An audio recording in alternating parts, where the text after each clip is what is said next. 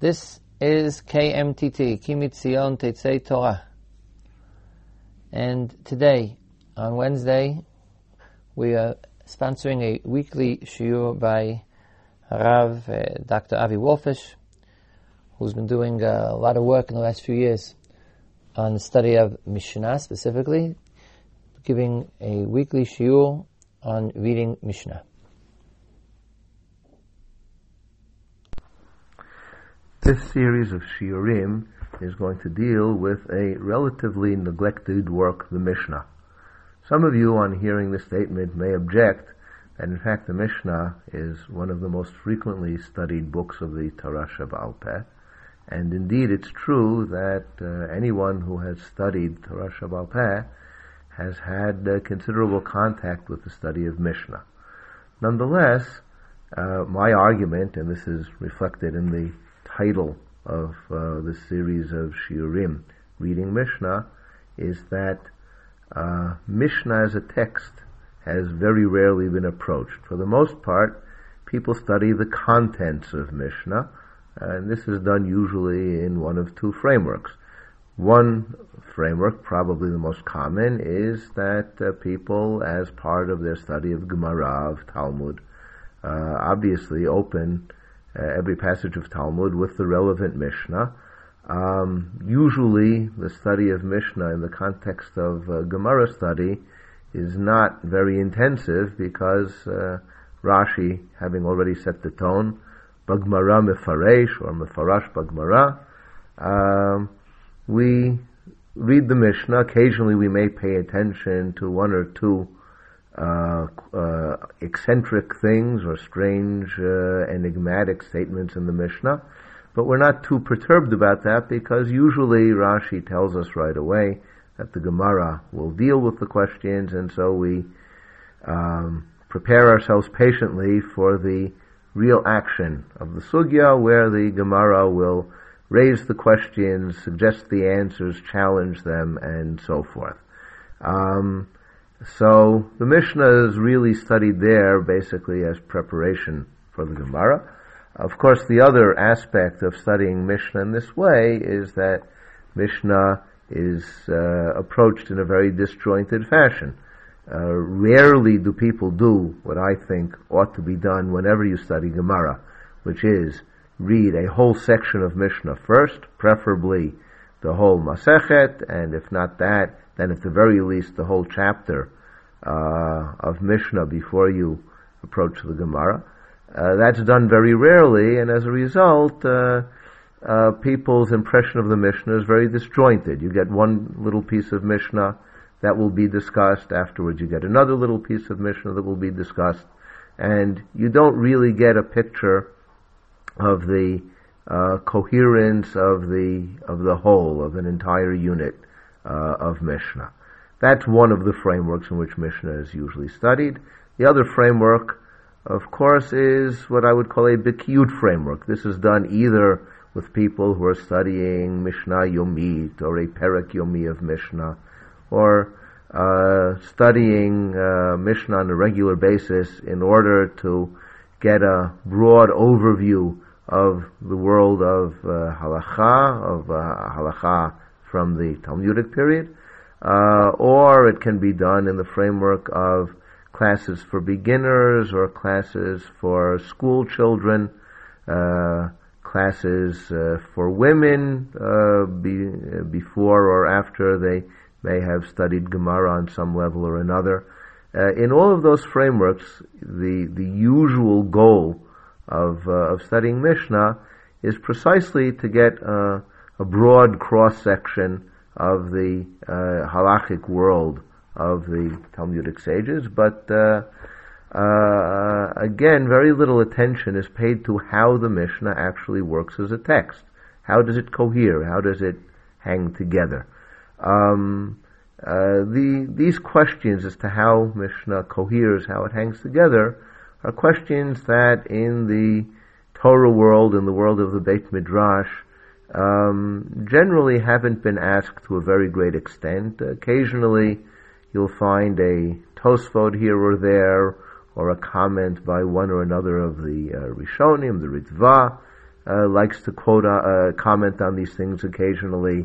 The Rambam in Perush HaMishnah gave an explanation as to how the different Masechtot are ordered within the Siddharim, but didn't devote very much attention to explaining how each Masechet was ordered. The Meiri, in his Beit HaBechira, gives an introduction to each chapter where he lists the topics, but very often, if you look at the Meiri's introduction, you'll wonder how the topics fit together. It seems just to jump from one topic to another.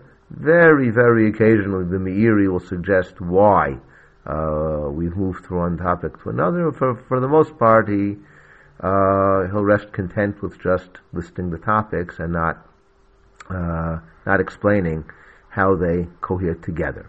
And the same is true for most Mishnah commentaries. Among the Mishnah commentaries who have, relatively speaking, paid some attention to the order of the Mishnah, the Tosfot Yom Tov, who usually does so when he's relying on Rishonim, Tosfot, or the Ran, or one or another of the Rishonim.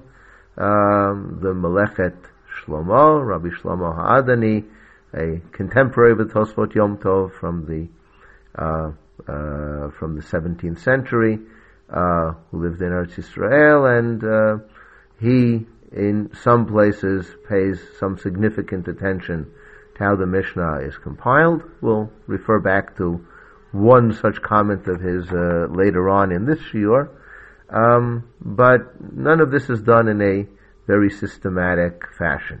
In contemporary Mishnah study, I would say, starting the academic study of Talmud and particularly of Mishnah started in the mid-19th century, and from that point on, you've had some scholars, starting with Rabbi Zechariah Frankel in his Mavola Mishnah, and continuing with leading Mishnah scholars of the 20th century, who have suggested ways of explaining various anomalies in how Mishnah is ordered.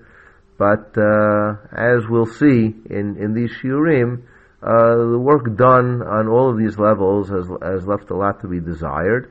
And the Mishnah as a text is not only neglected by most of the people in the Beit Midrash or Balabatim who study Mishnah, but even in more scholarly circles, real serious, intensive attention to how the Mishnah coheres, how it works together, how the details add up to something which is more than the sum of its parts, is a rather neglected field. We won't continue with more lengthy introductions than that. What I'm intending to do in this series of shiurim is to pay serious attention to this issue, to read Mishnah, not to read the contents of Mishnah, but to read Mishnah, to try to see how the redactor of the Mishnah editor, Rabbi Yehuda Hanassi, around the year 200 CE, how he took the materials at his disposal, the proto-Mishnayot that existed before his time, and the collections that had been compiled starting from the end of the period of Beit Sheni until his day, how he took these materials and reshaped them, and what his goals were in doing so, and what meanings he modified or added by means of this work of redaction. Our subject for these shiurim will be Masechet Rosh Hashanah, which I assume will fill up the bulk of our 10 shiurim. If we finish the 10 shiurim and we have a little more, so we'll get a little more Mishnah under our belt besides Masechet Rosh Hashanah. And here and there, particularly in the introduction, I'll allude to parts of Mishnah elsewhere, and we'll look at and see how they're compiled as well. And so, Let's now commence with the study of Masechet Rosh Hashanah.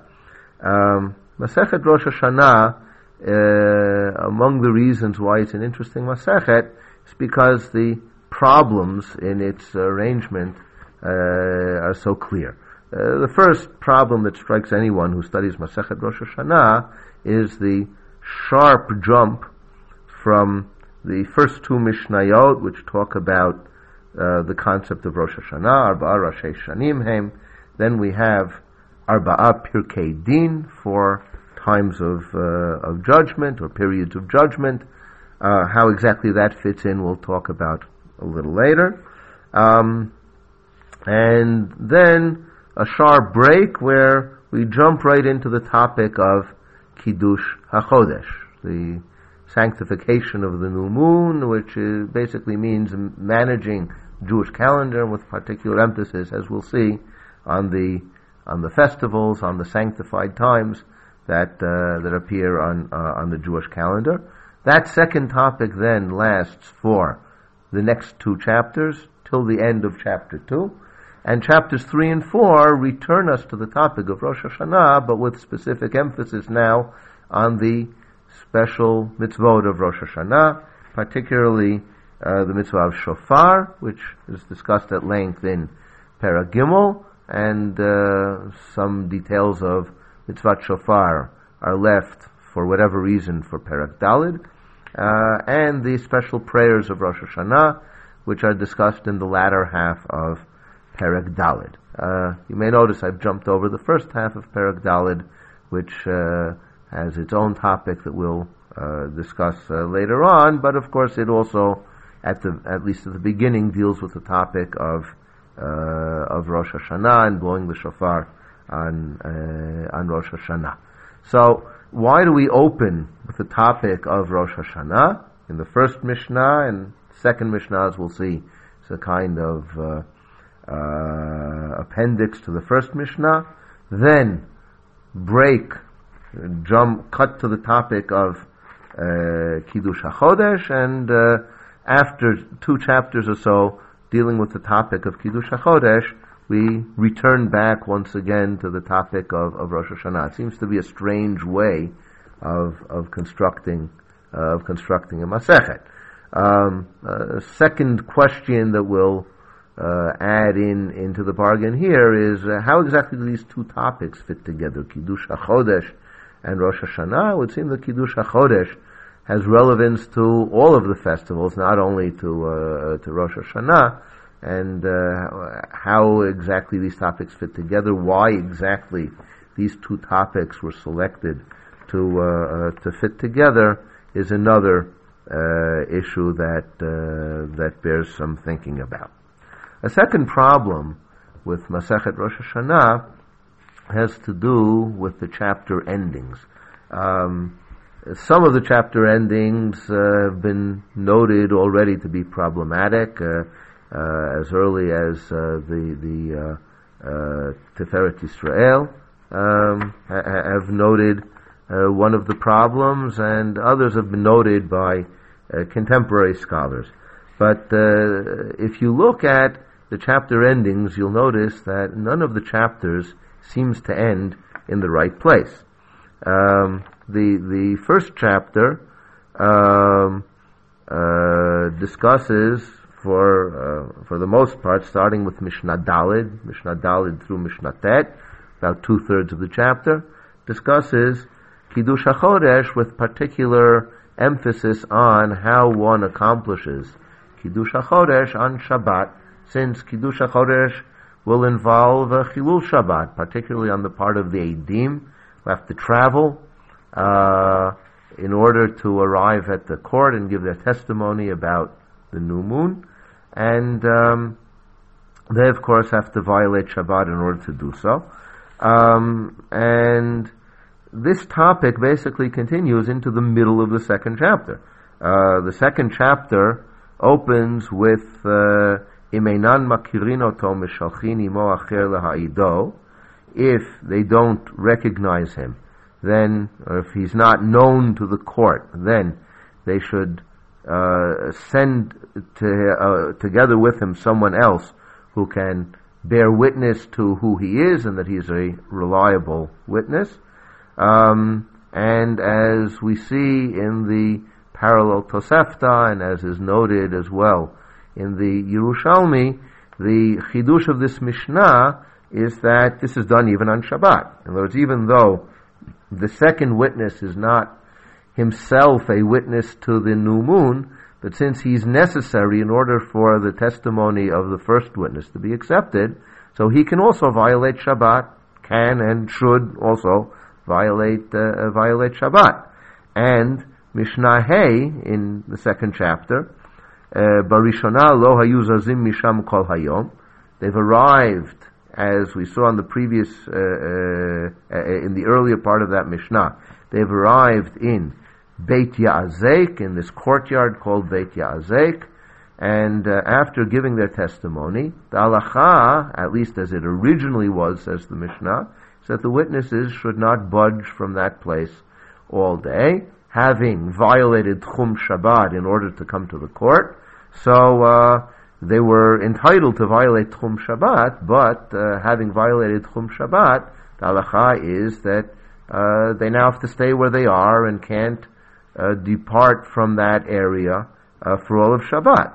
Of course, that could serve as a disincentive for witnesses to come, and therefore Rabban Gamliel Hazakein, not the usual Rabban Gamliel who we find in the Mishnah, Rabban Gamliel of Yavne, okay, but an ancestor of his, the old Rabban Gamliel, the Rabban Gamliel from the time of Beit HaMikdash, he instituted Shehu Malchim Alpayim Amal L'chol Ruach. He instituted that they should be able to walk like anyone else, 2,000 amot in any direction. In other words, the halacha restricting them to one area has been waived in that case, and of course this is in order to encourage witnesses to come and not penalize them for having performed the mitzvah of coming to the court to testify about the new moon. This halacha, of course, exists only on Shabbat, which means that until the midpoint of the second chapter,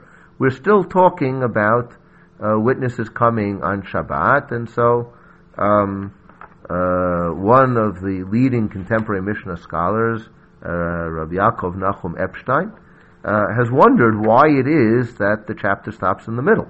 We're still in the middle of a topic of witnesses violating Shabbat. We should close that topic with what happens after the witnesses who have violated Shabbat gave their testimony, and how Rabban Gamliel Zaken permits them to roam around freely on Shabbat. That would be the appropriate finale for that topic. That's where the first chapter, in fact, should end.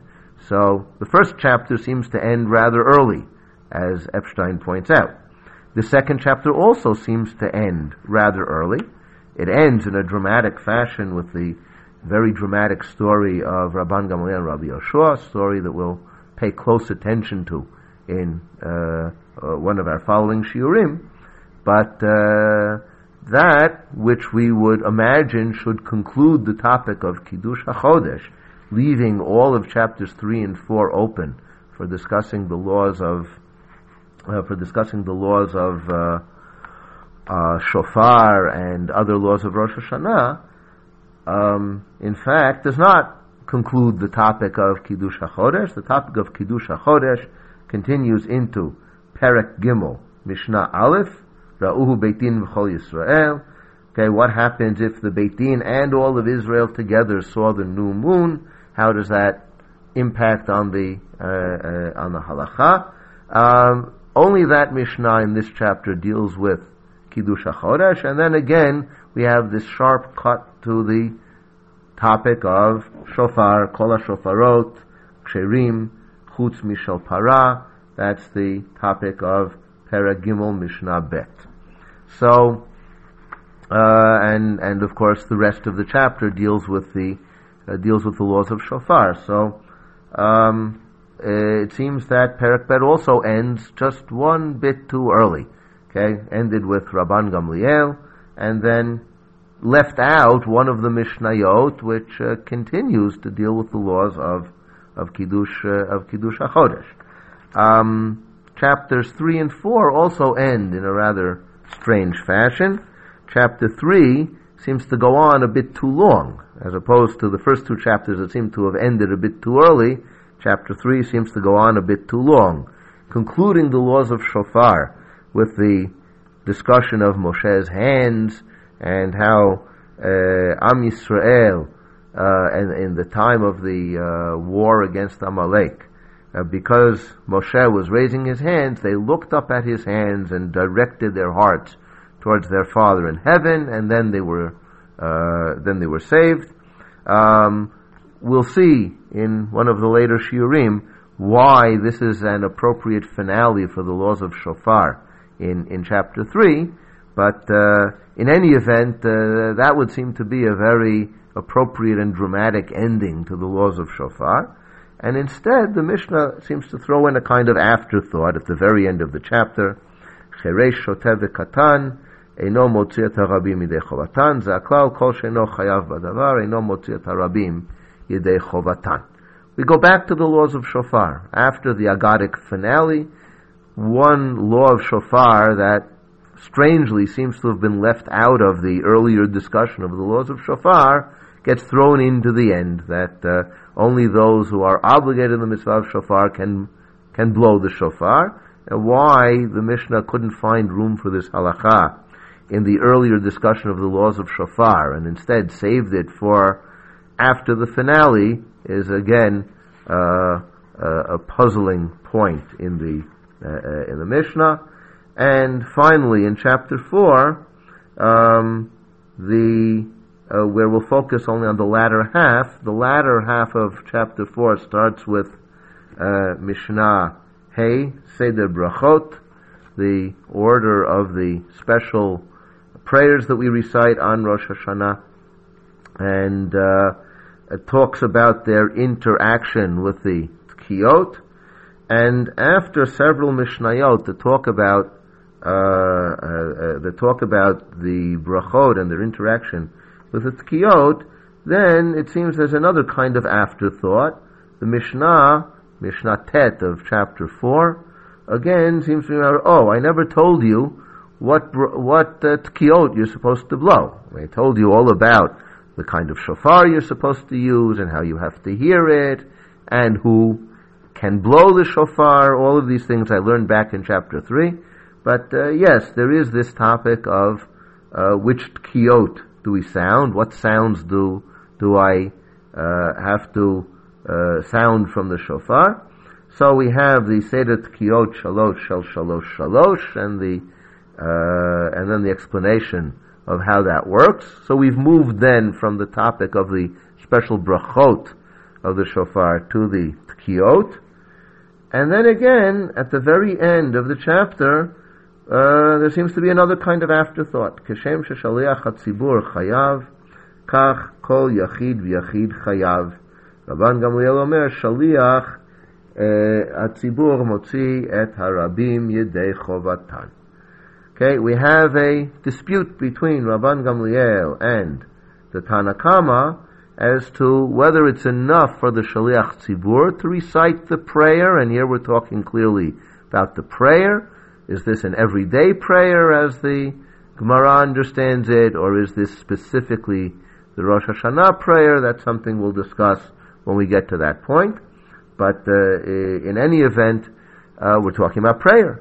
We seem to be reverting back to the topic of the brachot, of the special prayers that are recited, the Tfilat Amidah. That was the topic that we started discussing in Mishnah Hey. We moved beyond that topic back to the topic of the sounds that are emitted from the shofar.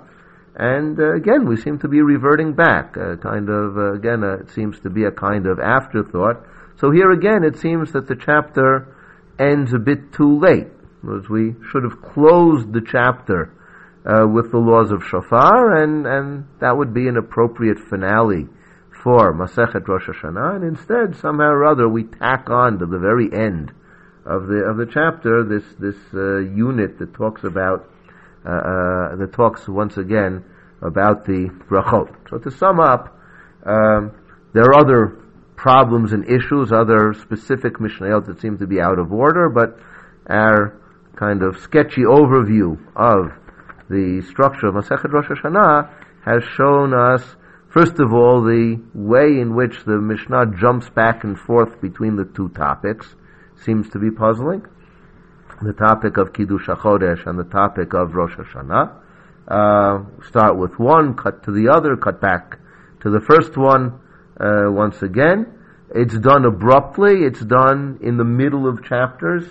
Okay, starting with Mishnah Gimel of Perek Aleph, starting with Mishnah Bet of Perek Gimel. So that's one issue. The second issue is how the chapters never seem to end in an ordinary fashion. Chapters 1 and 2 seem to end before they're finished discussing the topic. Chapters 3 and 4 seem to run on after we would appear to have concluded the topic. Okay, so these are some of the kinds of issues that we have in understanding Mishnah. Of course, beyond that issue, there's the broader issue of how does the Mishnah present a topic? How does the Mishnah present their discussion of any given topic? And anyone who's in any way familiar with Mishnah will probably be familiar with the fact that the Mishnah isn't the Rambam. Okay, the Rambam presents topics in coherent, logical fashion. If he's presenting the mitzvah of Kriyat Shema, he'll first tell you there is a mitzvah taseh to recite. Kriyat Shema, he'll tell you what Kriyat Shema is, 3 parashiyot. It has to be recited in the morning and the evening. And after going through some of these topics in some detail, the Rambam will get to the topic of what are the precise times at night and during the day for reciting Kriyat Shema, as opposed to the Mishnah, which jumps right in with Me'ematai, Korin Kriyat Shema Be'arvin U'B'Shacharin. That's the correct text of the Mishnah. From when do we read Kriyat Shema, and until when do we read Kriyat Shema? In the evening, in the morning. We don't know what Kriyat Shema is yet. We don't know what the parashiyot are. We don't know that there is a mitzvah to recite it in the morning and the evening. And the Mishnah is already talking about the precise times for recital. And this is take Masechet Shabbat, or take Masechet Gitin, or almost any Masechet you care to. You will almost invariably find that the Mishnah does not start off by presenting the basic underlying themes, by presenting the topic in an orderly fashion, and that of course is true with regard to Mitzvat Shofar and Kiddush HaChodesh as well. So these are some of the issues that will concern us in this series of shiurim. We'll get a bit of a start in the remaining minutes of this first shiur in trying to get a handle on some of these issues. First of all, just a note about how the chapters end. The fact that none of the chapters seems to end in a logical fashion was one of the factors in Yaakov Nachum Epstein. Remember him? He was one of the leading Mishnah scholars of the 20th century. He suggested, in fact, that the division of the Mishnah into chapters was not original to the Mishnah. Rabbi Yehuda Nasi divided the Mishnah into Masechtot. He did not, claims Epstein, divide the Mishnah into chapters. Of course, Epstein is a bit of a problem maintaining this thesis, because we know from several places in the Gemara that the Amoraim, in fact Amoraim as early as the 3rd generation, were already aware of chapters of Mishnah. They knew how to identify chapters of Mishnah by name, as appears in the Gemara in Masechet Nida and in several other places. And so to argue that this is not an original division is a bit audacious on Epstein's part. However, Epstein is not deterred by this knowledge. Epstein argues that the Mishnah was divided into chapters very early, but not by Rabbi Yehuda Nasi himself. rather by the Tanaim Shonei HaMishnayot. During the period of the Talmud, of the Amoraim, when the Amoraim studied Mishnah, there was a Tana in every Beit Midrash. The Tana was a kind of walking encyclopedia. He knew the Mishnah and Beraitot by heart, and he would quote them, cite them by heart, and then they would be discussed in the framework of the Beit Midrash. So these Tanaim, who the Talmud tells us in several places, were not always tremendous Talmidei Chachamim. They were not always terribly versed in understanding how to read the Mishnah, what the Mishnah means, or what Beraitot mean. They simply had very powerful photographic memories, but weren't always leading experts in understanding.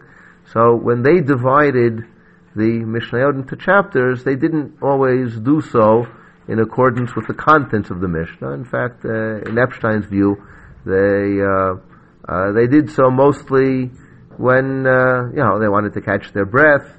They got a little tired, needed a coffee break, and so they would say, okay, here's a good place to end the chapter. By and large, they guessed right. They ended the chapter in a place that made sense, but there are quite a few places in the Mishnah, not only in Masechet Rosh Hashanah, but many other examples elsewhere as well, of places where they ended the Mishnah in an illogical place, and Epstein would argue that Masechet Rosh Hashanah has at least a couple of examples of that phenomenon. I'd like to start off by noting is that if we look closely at the Mishnah's language, I think we can see right away that Epstein is dead wrong on this thesis that the Mishnah chapters were not done in a logical fashion.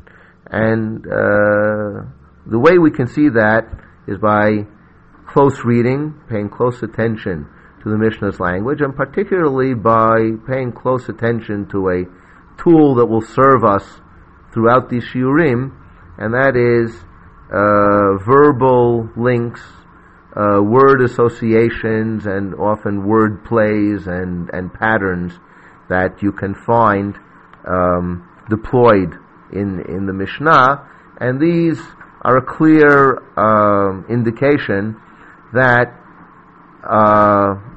many of the phenomena that we've noted in Mishnah are there on purpose. And if they're there on purpose, it means that Rabbi Yehuda Nasi put them there, okay, aware of the fact that they're there and with a full intent as to what he wanted them to accomplish. So let's start off with the Mishnah endings. The Mishnah that concludes the first chapter concludes with the pasuk, Eile Moadei Hashem Mikrei Kodesh Asher Tikru'u Otam B'Moadam. This is brought in this Mishnah as an instance, as a proof for the halacha that Al Mahalach Yom Laila Vayom Mechalalim Et HaShabbat V'Yotzim Le'edut HaChodesh. This is the main topic of the first chapter, and the first chapter concludes with the proof text, with the pasuk on which we can base this conclusion that the witnesses for Kiddush HaChodesh can and should violate Shabbat. Why? Because of the pasuk, Eile Moadei Hashem Mikrei Kodesh Asher Tikru'u Otam B'Moadam. B'Moadam, at their set times. Okay, since the obligation is to proclaim the new month at its appointed time, Chazal darshan here, as they do in many places, as meaning even on Shabbat. The appointed time is so important that it even sets aside the laws of Shabbat, and so Shabbat may be violated and should be violated in order to determine the new moon, to sanctify the new moon at its appointed time. Now the interesting thing is that at the end of the second chapter,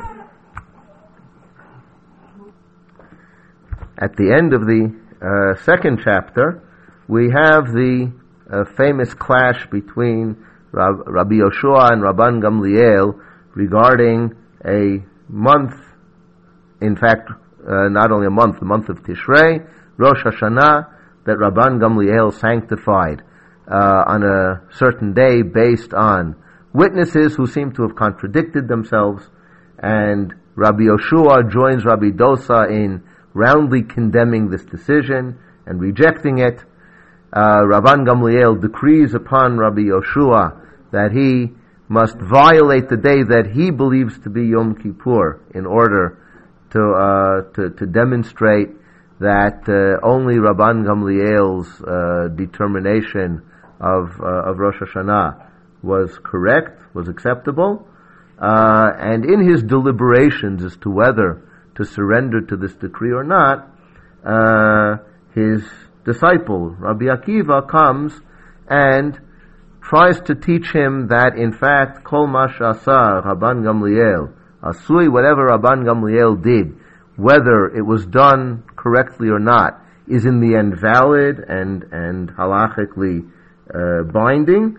He tries to prove it from the pasuk Ele Moadei Hashem Mikrei Kodesh Asher Tikru'u Otam B'Moadam, the very same pasuk that was brought at the end of the first chapter to prove that you violate Shabbat in order to sanctify the new moon, is brought by Rabbi Akiva at the end of the second chapter in order to prove that Rabban Gamliel's ruling is binding. And so we have a connection, a verbal connection between the end of the first chapter and the end of the second chapter.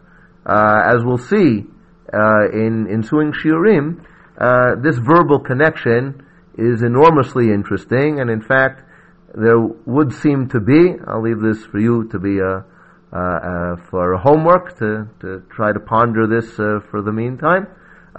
There would seem to be, in fact, a contradiction between what the first chapter learns from this verse and what Rabbi Akiva learns from the same pasuk. There is, by the way, another very interesting connection between the end of the first chapter and the end of the second chapter, and that is that the Mishnah that closes the first chapter describes how if the witnesses who are traveling to sanctify the new moon need protection, then lokchim biadam maklot, then you can even take staffs in order to ward off attackers. And Rabbi Yoshua is commanded by Rabban Gamliel at the end of the second chapter to appear before him in Yavna with his staff, with his staff and with his money belt, to show that it is an ordinary weekday and not a sanctified day in his view. So the staff also connects these two chapters. We'll talk about what that means further on. Chapters 3 and 4 also end with sentences that are highly reminiscent of one another. Chapter 3 ends with the sentence, Kol she'eno chayav badavar eino motzi et harabim midei chovatan. Whoever is not obligated in a matter cannot discharge the obligation of the rabim, of the community. And Rabban Gamliel closes chapter 4 by saying, Shliach tzibur motzi et harabim midei chovatam. The Shliach tzibur does discharge the obligation of the rabim, of the community. So again we have two sentences that are almost identical in their language and structure. Here also, the alert reader, listener will notice that the two sentences are very similar, but in fact they're opposite. Chapter 3 ends with the people who cannot discharge the obligation of the community. Chapter 4 ends with those who can discharge the obligation of the community. And so it would appear then that the chapter endings are very carefully thought through. They may seem to us very strange. When you try to follow the order of topics doesn't seem to work out very well with the chapter endings. But if you follow not the topics, but the language seems to be a key to understanding how Rabbi Yehuda Nasi, in fact, structured these chapters. Chapter 1, he wanted to end with the pasuk Ele Moadei Hashem Mikrei Kodesh Asher Tikru Otam B'Moadam, and he wanted chapter 2 to close with a story that revolved around the very same pasuk. Chapters 3 and 4, he wanted both of them to conclude with statements regarding how one causes the community to discharge their obligation. Why Rabbi Yehuda Hanasi wanted to do this is another question, and that's of course a question that we'll have to discuss at length in ensuing shiurim. This shiur has come to a close. What I would like to suggest in order to get full benefit from future shiurim is that it would be advantageous for anyone who is listening to these shiurim to look over the relevant Mishnah chapter in advance of the shiur, look it over, and to try to ask himself, how does he see the coherence of this Mishnah chapter? Do the Mishnayot in fact cohere? Is there one topic? Are there two topics? Is there a relationship between the topics? Are the topics presented in cogent and coherent fashion? And as I've begun to note already, if you could pick up on some of the uses of language, words that repeat themselves, and particularly when they repeat themselves in interesting ways, any of these things that you notice as you go through the chapter will give you an advantage in following the shiurim. So, in advance of the next shiur, try to look over the first chapter, Rosh Hashanah Perek Aleph, and we'll discuss that in our next shiur.